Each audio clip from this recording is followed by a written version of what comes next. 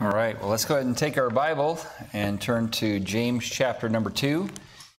James chapter number 2, as we continue our series through the book of James. The series title is Faith in Motion, and the title of the message this morning is Faith Works.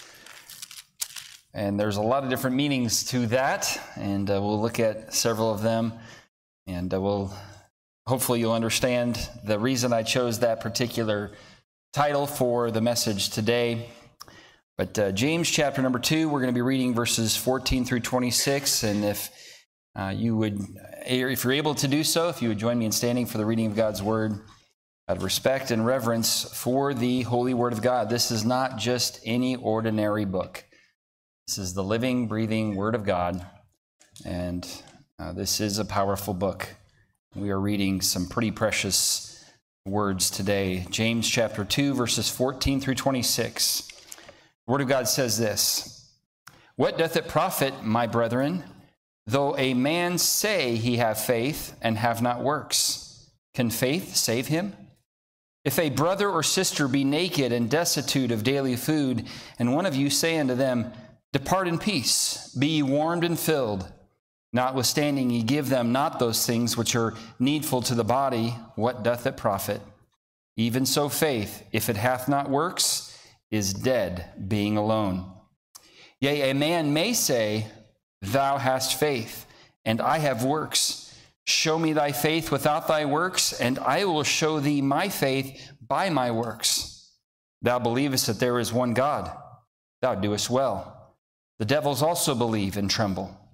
But wilt thou know, O vain man, that faith without works is dead? Was not Abraham our father justified by works when he had offered Isaac his son upon the altar? Seest thou how faith wrought with his works, and by works was faith made perfect? And the scripture was fulfilled, which saith, Abraham believed God, and it was imputed unto him for righteousness, and he was called the friend of God. Ye see then how that by works a man is justified, and not by faith only. Likewise also was not Rahab the harlot justified by works, when she had received the messengers and had sent them out another way? For as the body without the spirit is dead, so faith without works is dead also." Let's pray together. Lord, we do thank you for the holy word of God. This is your word to us.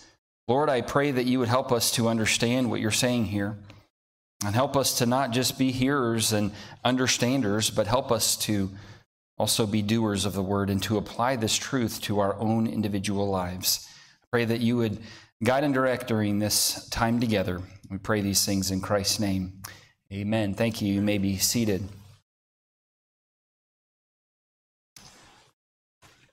There was a young American engineer. He was sent to Ireland by his company to work in a new electronics plant. It was a 2-year assignment that he had accepted because it would enable him to earn enough to marry his longtime girlfriend. She had a job near her home in Tennessee, and their plan was to pool their resources together and put a down payment on a house when he returned from this 2-year assignment. Well, they corresponded often, but as the lonely weeks went by, she began expressing doubts that he was being true to her. Exposed as he was to comely Irish lasses, there were a lot of pretty Irish girls over there, and so she was starting to have doubts.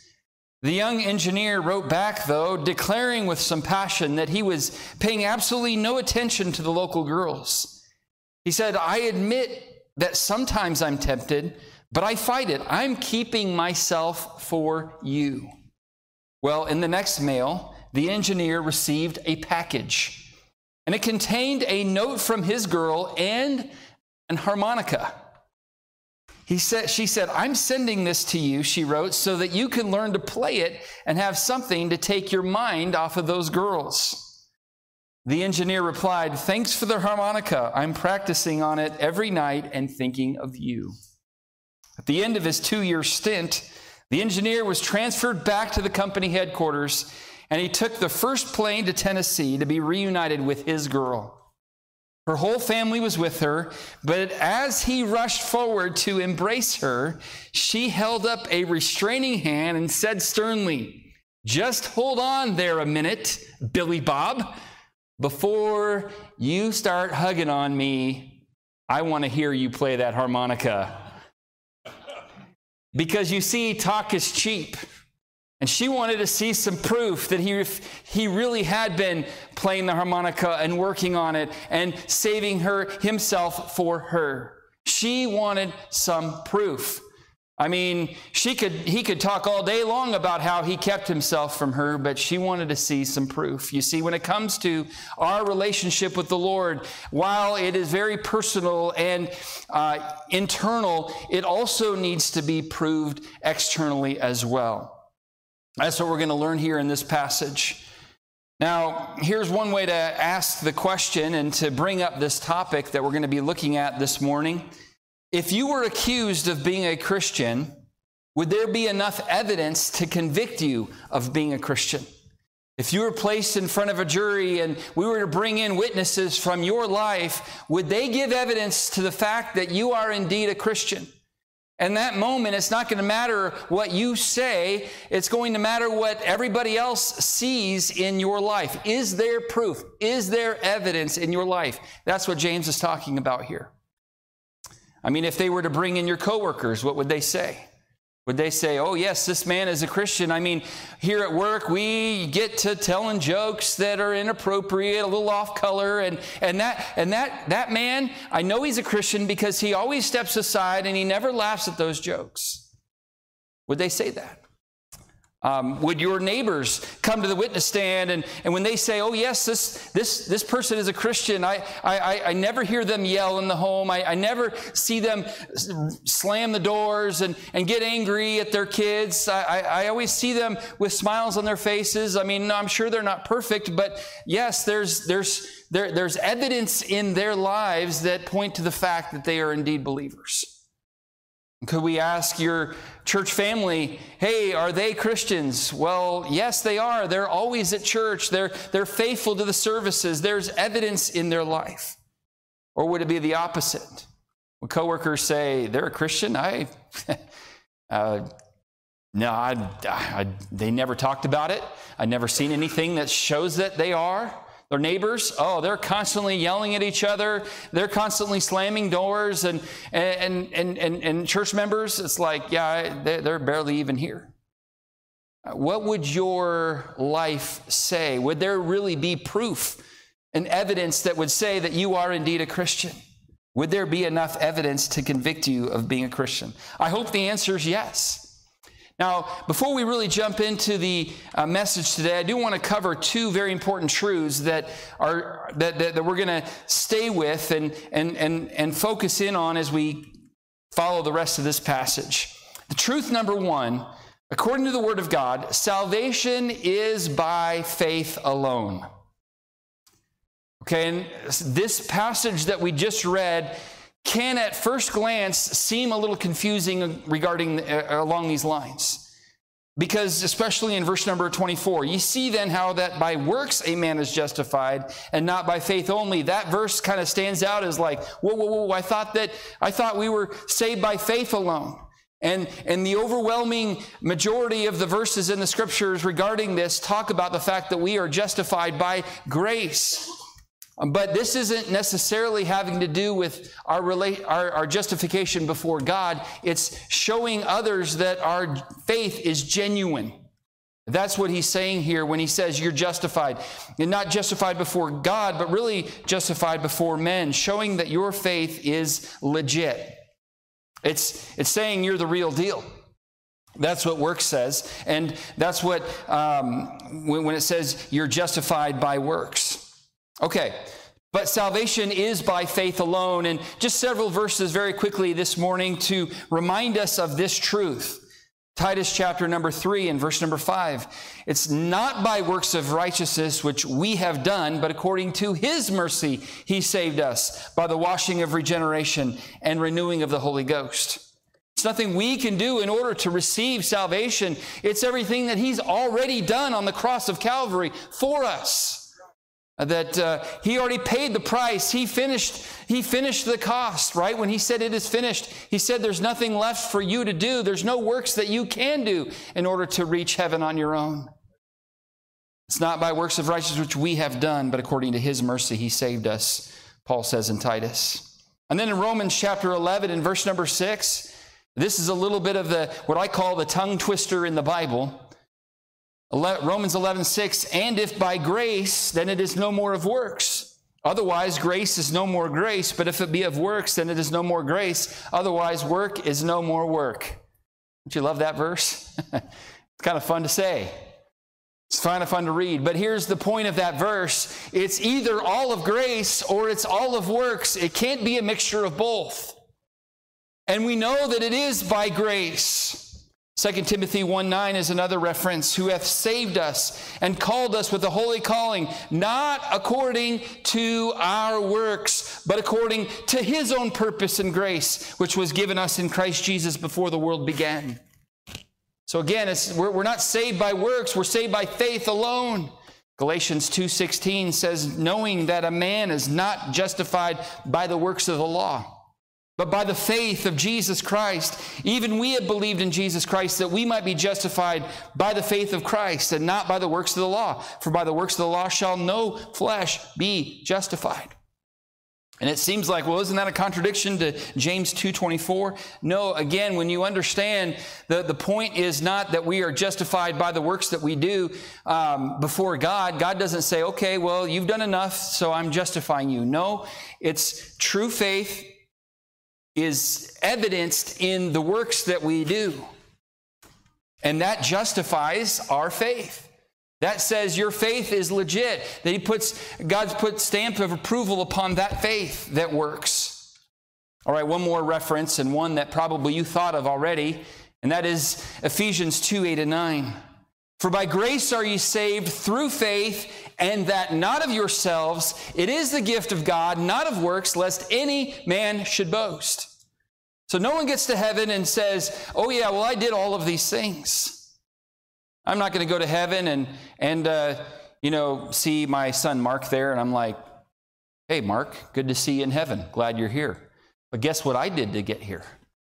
Well, I was a pastor. And then Mark's in heaven and he's like, oh yeah? Well, I was a pastor's kid. And that's harder than being a pastor, I promise you that. And I had to have you as my dad, so therefore, and I'm like, okay, good point. You got it, you win. Good point. So look, it's not about going to heaven and bragging about what we did. Everybody in heaven, if we're going to be bragging, we're not going to be bragging about what we did. We're going to be bragging about what he did. We're going to be saying, hey, why are you here? How did you get here? Same way you got here, through the blood of Jesus Christ that was shed on the cross of Calvary for me and for you. Same answer. No one's going to go around bragging about what they did to get there. See, so salvation is by faith alone, period. And that's a truth that we need to understand, that especially as we come into this passage, and it can get a little confusing if you're not careful. Salvation is by faith alone, period. Truth number 2 that I want to mention as we continue on here. Saving faith produces works.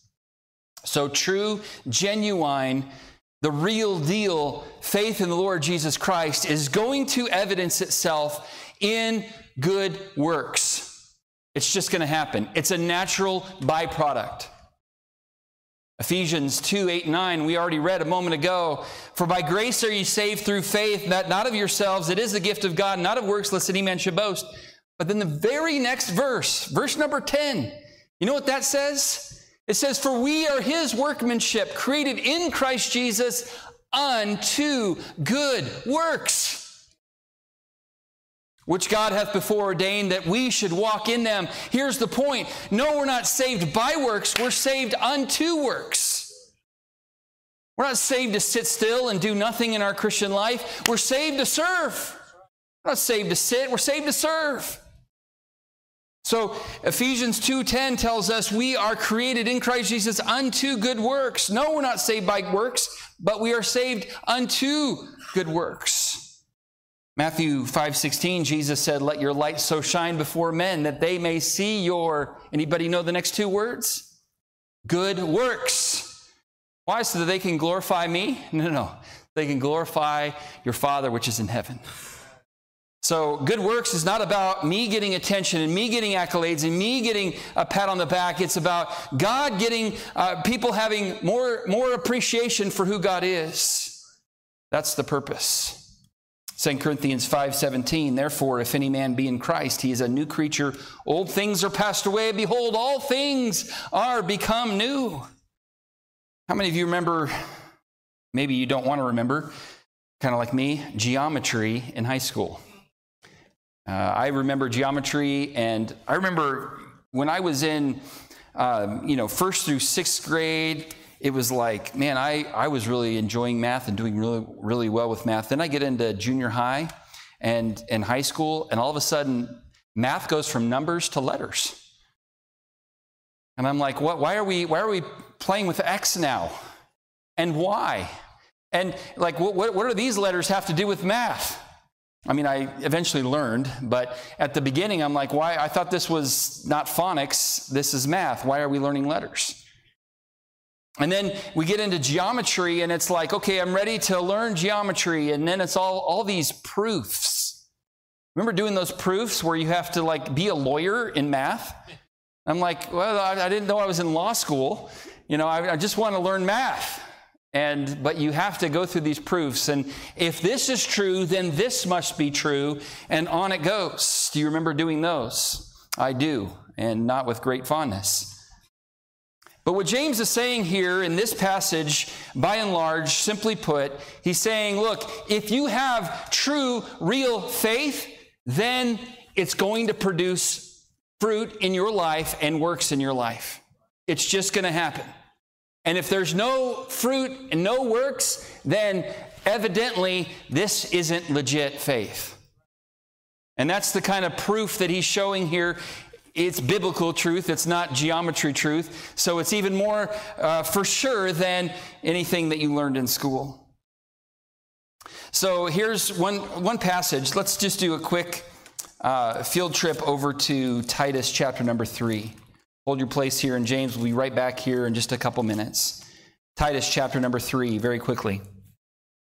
Again, I want you to see this principle that, no, we're not saved by works, but we are saved unto good works. Verse number 5, I read it a little while ago, but this starts the passage I want to look at. Verse 5, not by works of righteousness which we have done, but according to his mercy he saved us, by the washing of regeneration and renewing of the Holy Ghost, which he shed on us abundantly through Jesus Christ our Savior, that being justified by his grace, we should be made heirs according to the hope of eternal life. And then notice verse 8, this is a faithful saying, and these things I will that thou affirm constantly, that they which have believed in God might be careful to maintain good works. These things are good and profitable unto men. So no, we're not saved by anything we can do, but once we're saved, we ought to be careful to maintain good works.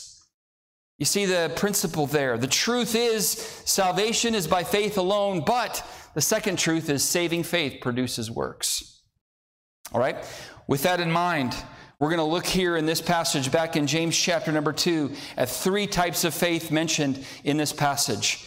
And I would dare say that every one of us has one of these types of faith. Which one? Well, I hope that all of us have the right one, and we'll get there in a few minutes here. But let's jump into it today and notice the first type of faith mentioned, and that is spoken faith. Spoken faith. In verse number 14, James says, what doth it profit, my brethren, though a man say he have faith and have not works? Can faith save him? And he's not saying, can faith save us? Yes, faith can save us, but can the faith that is just spoken and not ever works backing it up, can that faith save us? No, it's not legitimate, real faith. It's not the real deal. It's not legit. See, people with spoken faith are all talk and no action. Those with spoken faith substitutes words for works. When they should be doing something, instead they say something. Because again, notice verse number 14. What doth it profit, my brethren, though a man say he have faith? I mean, there's a lot of people that I've come in contact throughout my life who've said, oh, yes, I'm a Christian. Oh, yes, I believe in Jesus. I love the Lord. But when you look at their life, there's nothing that really backs it up. There's no real evidence. There's no real proof. And that's what James is saying. If a man says he has faith, but does not have works, can faith really save him? And then he goes into this illustration in verses 15 and 16. If a brother or sister be naked and destitute of daily food, like they need some clothing in a bad way, and they're super hungry, they're going through a tough time, and one of you say unto them, depart in peace, and be warmed and filled. Notwithstanding, ye give them not those things which are needful to the body. What doth it profit? He said, you're just all talk and no action. I mean, you know exactly what to say. You've got the Christianese down to a T. I mean, you're fluent in Christianese. You know all the right things to say at all the right times, but there's no action to back up your faith at all. You just have a spoken faith. They think that, hey, as long as I say the right thing, then that's enough. No. Jesus said in Matthew 7:21, not everyone that saith unto me, Lord, Lord, shall enter into the kingdom of heaven. Oh, they've got the right verbiage down, don't they? Lord, Lord, oh, I love the Lord. God says, yeah, but you don't really have sincere faith. There's nothing real there. It's just spoken. You just keep talking.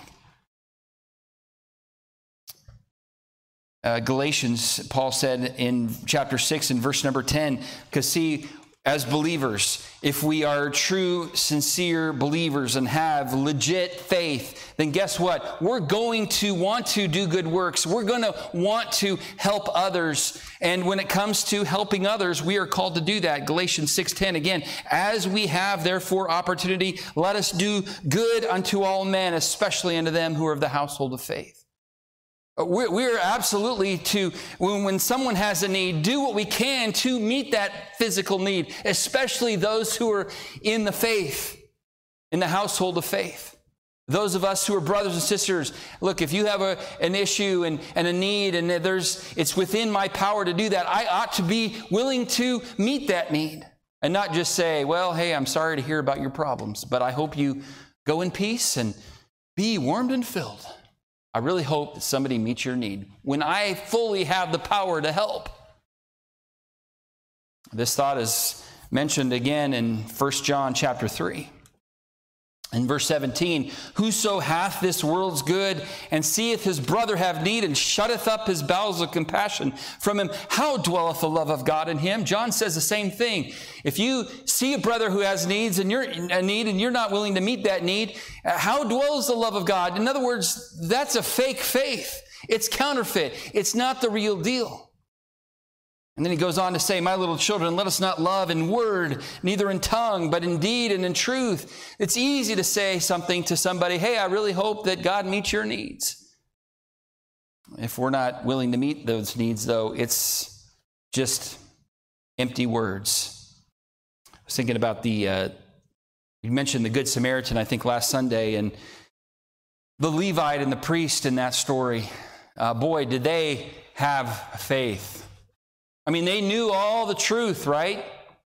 But when it came to meeting someone who had a real need, instead of meeting that need, they walked across the street to avoid him. I mean, you may know the doctrine of salvation. You may know that Jesus is Lord. But if you've not really submitted to his lordship, then your faith is, well, I'm just going to use James's words so you don't get mad at me. Verse number 17. Even so, faith, if it hath not works, is dead, being alone. That's what the deal is. Warren Worsby said this in his commentary in this passage. He said, no man can come to Christ by faith and remain the same way any more then he can come into contact with a 220-volt wire and remain the same. Okay? I think all of us have maybe been shocked before, but by a 220-volt wire, that's going to really cause some issues there. Look, when you come into contact with Christ, when you get really born again, you're going to be a new creature. There's going to be a change. 1 John 5:12 says, "He that hath the Son hath life, and he that hath not the Son of God hath not life." So he mentions first spoken faith, and it's counterfeit faith. It's not true salvation. Just saying that you have faith doesn't make it so. I mean, we live in a day where people are saying, well, I am now a girl, and everybody needs to call me a girl. And start calling me she, her, and using those pronouns. And if I want to be a cat, you need to start calling me a cat. Now, why anybody would want to be a cat, I do not know. Okay, Naomi is a big fan of cats. I do know that. Should have never picked on cats here. Scratch that from the notes next time. But like we can say all day, I can say all day long that I identify as a super strong bodybuilder, but that doesn't mean that I am a super strong bodybuilder, okay? I know it's hard for you to imagine that I'm not, but I'm really not. Okay, but you get the idea. You can say all day long that you have faith in the Lord Jesus Christ, but just saying that you do doesn't make it so. So many people, they go around talking about how wonderful of a Christian they are, but there's no works to really back it up at all. There's no evidence. There's no proof. So he says it's dead. Okay, so there's the spoken faith, but there's a second faith mentioned here in verses 18 and 19 through 20 here, and that is satanic faith. What? Yeah. Look at verse number 18. It says, "Yea, a man may say, thou hast faith, and I have works. Show me thy faith without thy works, and I will show thee my faith by my works." And then he goes on to say, hey, you believe that there is one God? Thou doest well. But the devils also believe and tremble. See, satanic faith. James now changes course and mentions that the devils or the demons and their faith, because you see, they do believe. They do understand that there is a God, and here James is, I'm sure, being pretty sarcastic here when he says, thou believest that there is one God, thou doest well. He's like, good job, congratulations, let's throw this guy a party. He gets a gold star for the day because he believes in God. But before you get too excited, just need to understand something.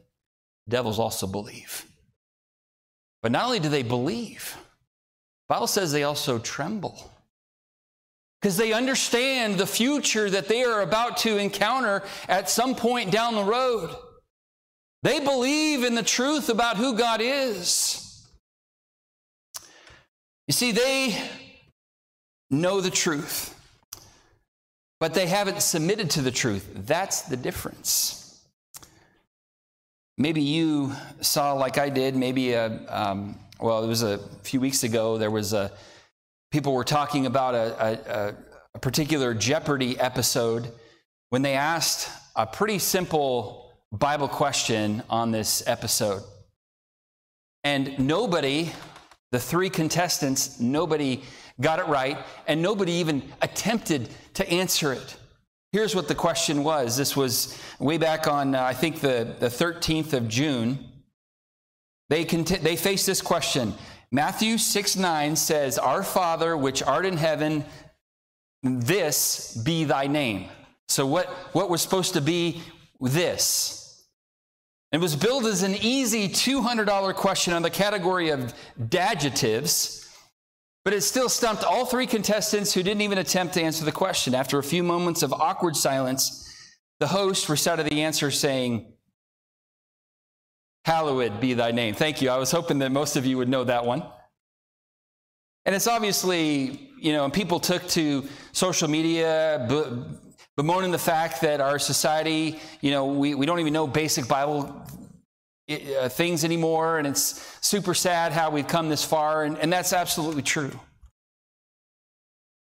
But we here in the Bible Belt of America, in Oklahoma, We know our Bible, don't we? We're not guilty of ignorance. Well, great. But guess what? The devil knows the Bible too. So don't go around bragging and boasting too much about your knowledge of the Word of God, because the devil also believes. Don't go around broadcasting how much you know and how bad everybody else is. No. People do that and they think that equals real faith. That does not. There was an illustration, a fictitious story of Satan applying for church membership in a church. And the pastor asked the devil, well, do you believe in the deity of Jesus Christ? He says, oh, yes. The Bible is very plain about that. I know he is God's son. All right, well, do you believe that Jesus lived a sinless life? The devil responded, yes, I tried to get him to sin many times, but he never would. So, yes, he lived a sinless life. Well, miracles, do you believe in the miracles of Jesus Christ? Yep, saw each one. Each time a blind person saw, each time someone was healed, I was there. I got angry because I knew I had lost another victim. Well, what about the substitutionary atonement on the cross? Do you believe in that?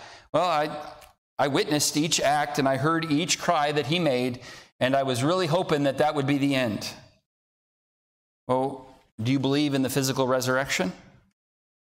Sadly, I do. I mean, I did my best to keep him in the tomb, and yet I saw it when he came out of that grave in resurrection glory. But yes, he physically resurrected from the grave. It's true. See, when it comes to all of those doctrinal questions, Satan has all the right answers. But is he going to heaven? No. We know that the devil and the angels are headed for the lake of fire that was prepared for them. We know that that's their future. We know they're not going to heaven. But I believe all those things. Why am I get to go to heaven? What's the difference?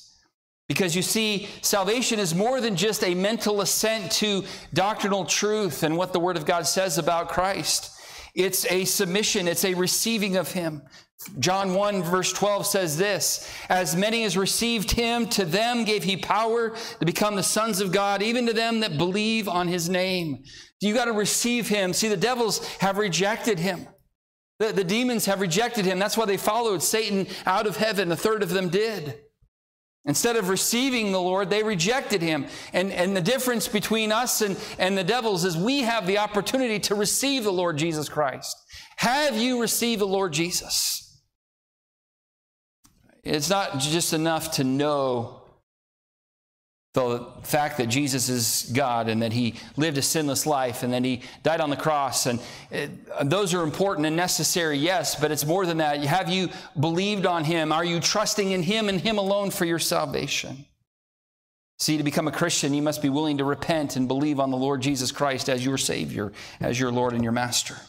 See, there's something more that the devil doesn't have, and there's something more that sadly some Baptists don't have, is a true and genuine relationship with Jesus Christ. Not just head knowledge, but a real relationship that produces works. You may say, well, look, I was raised in a Christian home. My daddy was a pastor. My granddad was a pastor. My granddad before him was a pastor. And I believe every word of this Bible from cover to cover. But has there been a time when you personally came as a lost sinner, personally received Jesus Christ as your Savior and your Lord? Have you been born again? I'm not asking what you know. The devils know. Do you know him? I'm not asking what you know. I'm asking who you know. See, I'm convinced that there are going to be a lot of people who are going to miss heaven by about 18 inches. And perhaps you've heard this too. You see, they know about God up here, but they don't know about the Lord Jesus Christ here.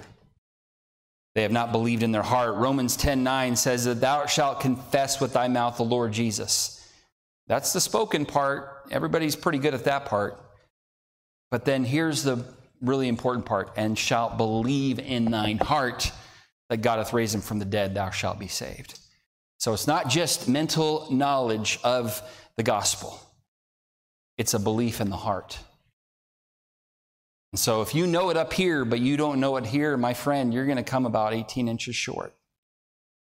And that is super sad that you know it, but you've never submitted to it. I hope that today you'll make that choice to be born again. See, saving faith is more than just head knowledge. Just knowing about God and the truth of who He is, sadly, is not enough. You must place your faith in Him. The demons could win a Bible trivia game against most people, and yet their future home is in the lake of fire. So there's spoken faith, there's satanic faith, but praise the Lord, there's thirdly, saving faith. Saving faith. Now again, the legitimate saving faith produces works. We're not saved by works. There's no way we can earn our way to heaven. There's no way. We're sinful.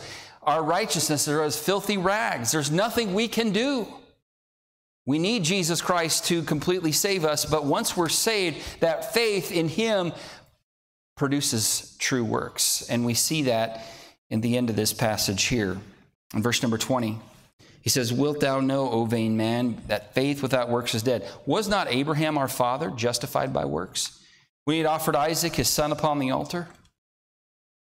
So he finally gives us saving faith. And I want to just give you real quickly two examples that he gives in this passage.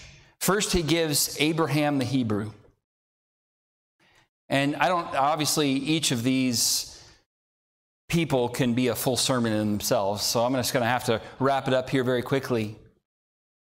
But he says in verse 21, "Was not Abraham our father justified by works when he had offered Isaac his son upon the altar?"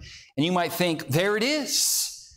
He had to do that in order to be saved. He had to be willing to sacrifice his son on the altar, and then he was saved at that point. No.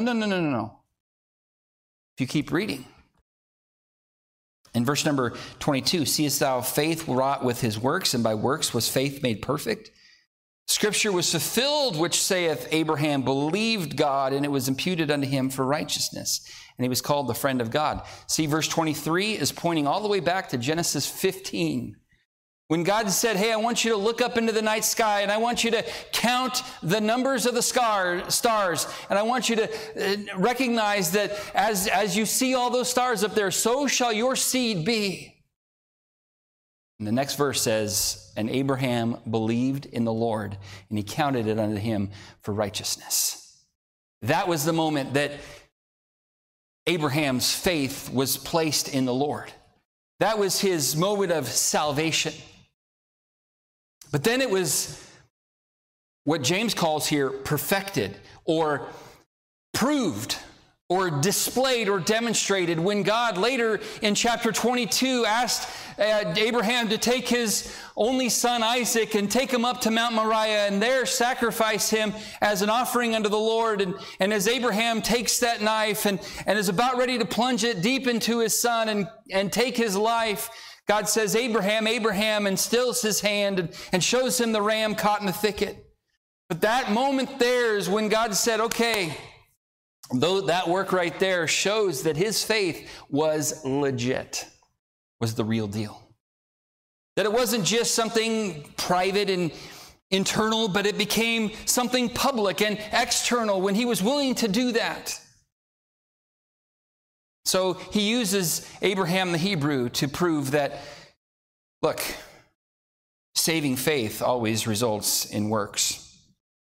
And the work that Abraham's faith produced was obedience to God when asked to sacrifice what was most important to him.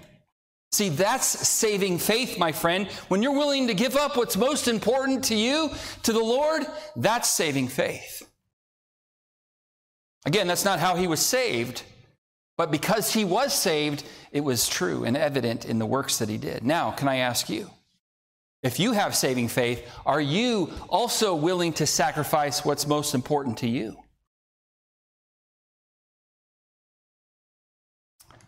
I know most of us would be pretty pious and say, well, God's most important to me, and I would never be willing to sacrifice him. Okay, I understand that. But let's take the things on this earth that are important to us. such as our family.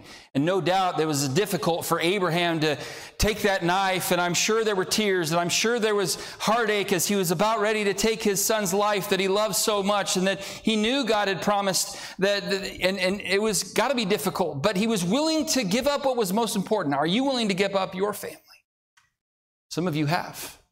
You've had to make some hard choices and choose the Lord over your family. That's saving faith. Those are works that show that you have legitimate faith. Are you willing to sacrifice your finances for the Lord's sake? I mean, well, look, I don't get enough anyway, and so it's all I can do to scrape by with what I have, and to give a 10%, that's just beyond what I can even think. Are you willing to sacrifice what's most important to you for the Lord's sake? Abraham was. And saving faith is willing to give up what's most important. What about your friends, teenagers? The friends that perhaps are not the best influence in your life. Oh, but they're important to me and I enjoy their friendship and I don't want to just be by myself. And are you willing to give them up for the Lord's sake? What about your future? Again, to teenagers. Oh, I've got plans, man. I know what I want to do when I grow up. Here's all the things that I'm going to do. Are you willing to give those things up for the Lord's sake? Saving faith is willing to say, I'm willing to take whatever's most important to me, put it on an altar, take a knife to it and say, I'm not saying, Mark is like, I don't really like my family, or my family is most important to me, so I'm going to take my family and no, I'm not saying that. Not in a literal sense, okay? But in a real sense where we're willing to sacrifice those things and do without so that we can instead please the Lord. What about your fun? I've got to have my fun. I've got to have the things that I like to do. But when it contradicts the Word of God and it contradicts the will of God, are we willing to sacrifice those things for the Lord's sake? Abraham the Hebrew, he had real saving faith, and he was willing to sacrifice what was most important to him. I hope you do too. Example number 2, very quickly, is Rahab the harlot. And he mentions her in verse number 25. Likewise also was not Rahab the harlot justified by works when she had received the messengers and had sent them out another way. So he points to another individual in the Old Testament, Rahab, and she was a harlot. She was a prostitute. She did not necessarily, you would think, why is she in this list? I think he's pulling from people who would really strike a chord with the readers here. And Rahab the harlot was one that would be like, whoa, she was justified by works? Yes. Now, she had heard, of course, that she was there in Jericho before Jericho went tumbling, the walls of Jericho came tumbling down. Most of us know that song. And that story in the book of Joshua. Well, before they came around and did all of that, Joshua, if you remember, sent 2 spies to Jericho to do a little reconnaissance mission, kind of survey the scene and all of that. These 2 spies went in, and Rahab the harlot knew about these spies, welcomed them into her home, and she knew about the God that they served. When you read the book of Judges, I think in chapter number 2, she says, hey, look, I've heard about the Lord, and she calls him the Lord. Evidently, she had heard about all that God was doing through this nation of Israel and the conquests that were going on, and she submitted herself and believed in the Lord herself and was willing then to help these individuals, thereby committing treason against the people that she knew, putting her life at great risk. Well, we all know the rest of the story, right? You see, as a result of that, she and her family were rescued from destruction. And once Jericho fell, she and her family were saved because of that scarlet thread that she let them down the wall. Remember that? And then that was going to be the sign that that's where Rahab and her family was, and they were saved. All right, well, Rahab went on to marry one of the Lord's people, and named Salmon. And one commentator believes that Salmon was one of the 2 spies that came to visit her that one day. Now, it could be. That would obviously make for a wonderful Hallmark story, wouldn't it? But the point is, her marriage to Salmon would lead to the birth of a little boy named Boaz. Boaz would go on to marry Ruth, who gave birth to Obed. Obed and his wife had a son named Jesse, who had several boys. One of them was a young man named David. So Rahab's saving faith produced works that led her to become the great-great-grandmother of King David, and thereby putting her in the lineage of the Messiah himself, the Lord Jesus Christ. When you read Matthew chapter number 1, you'll see Rahab's name mentioned there. See, it was legitimate faith. She was willing to turn her back on the world and the pleasures and the safety and the security that this world offers for the Lord's sake. Are you willing to do the same? Are you willing to turn your back on the world's pleasures and possessions in order to follow the Lord? Rahab was. She was willing to put those things aside to say, hey, I'm the Lord's child. See, that's saving faith, my friend. That's real saving faith. Let's wrap it up here with verse number 26. James chapter 2, verse 26. He wraps this up and summarizes this whole passage here with, as the body without the spirit is dead, so faith without works is dead also. By the way, this is the third time in this passage that James has said faith without works is dead. He's trying to get the point across. I mean, one time would be enough, but 3 times, I mean, there's repetition to emphasize this particular thought. That faith without works is dead, and so he now uses a human body. Now, how many of you, and this is kind of morbid right before lunch here, but how many of you have ever seen a dead body? Would you raise your hand? Most of us have. And it's not a pleasant sight. I mean, the body is there, but the spirit is totally gone, and the body is just a shell. James says here that our faith without works is just an empty shell. It's dead. So is your faith dead? Is it just simply spoken? You just keep talking the talk? Or is it just head knowledge? Hey, I know all the truth. I know a lot of Bible facts. Wonderful. Have you sincerely and truly believed? Do you have saving faith?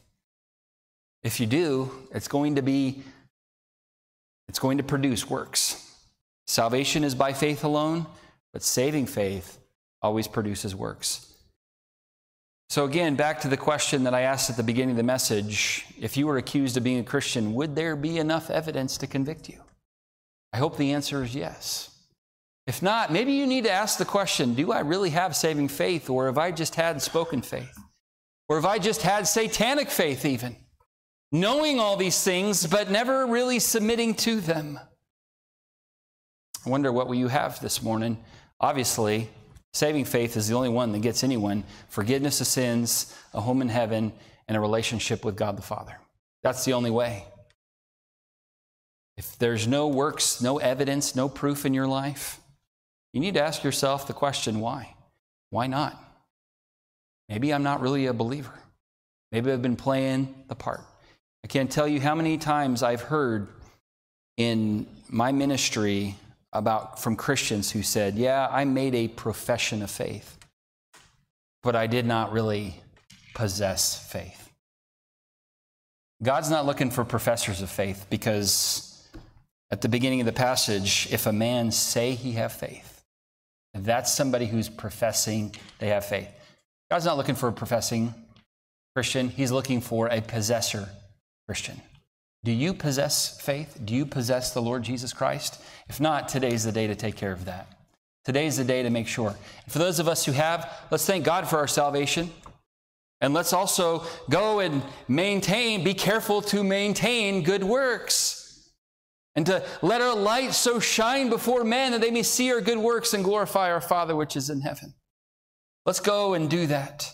Let's look for opportunities to serve the Lord. Let's look for opportunities to be a blessing to others. Let's look for an opportunity to follow the Lord in spite of the world. Let's go and live saving faith. Let's pray together. Lord, we do thank you for the opportunity to look into this very powerful passage of Scripture. Lord, James was really trying to get across something very important. And Lord, I pray that we would get the message today. That yes, salvation is by faith alone, but saving faith produces works.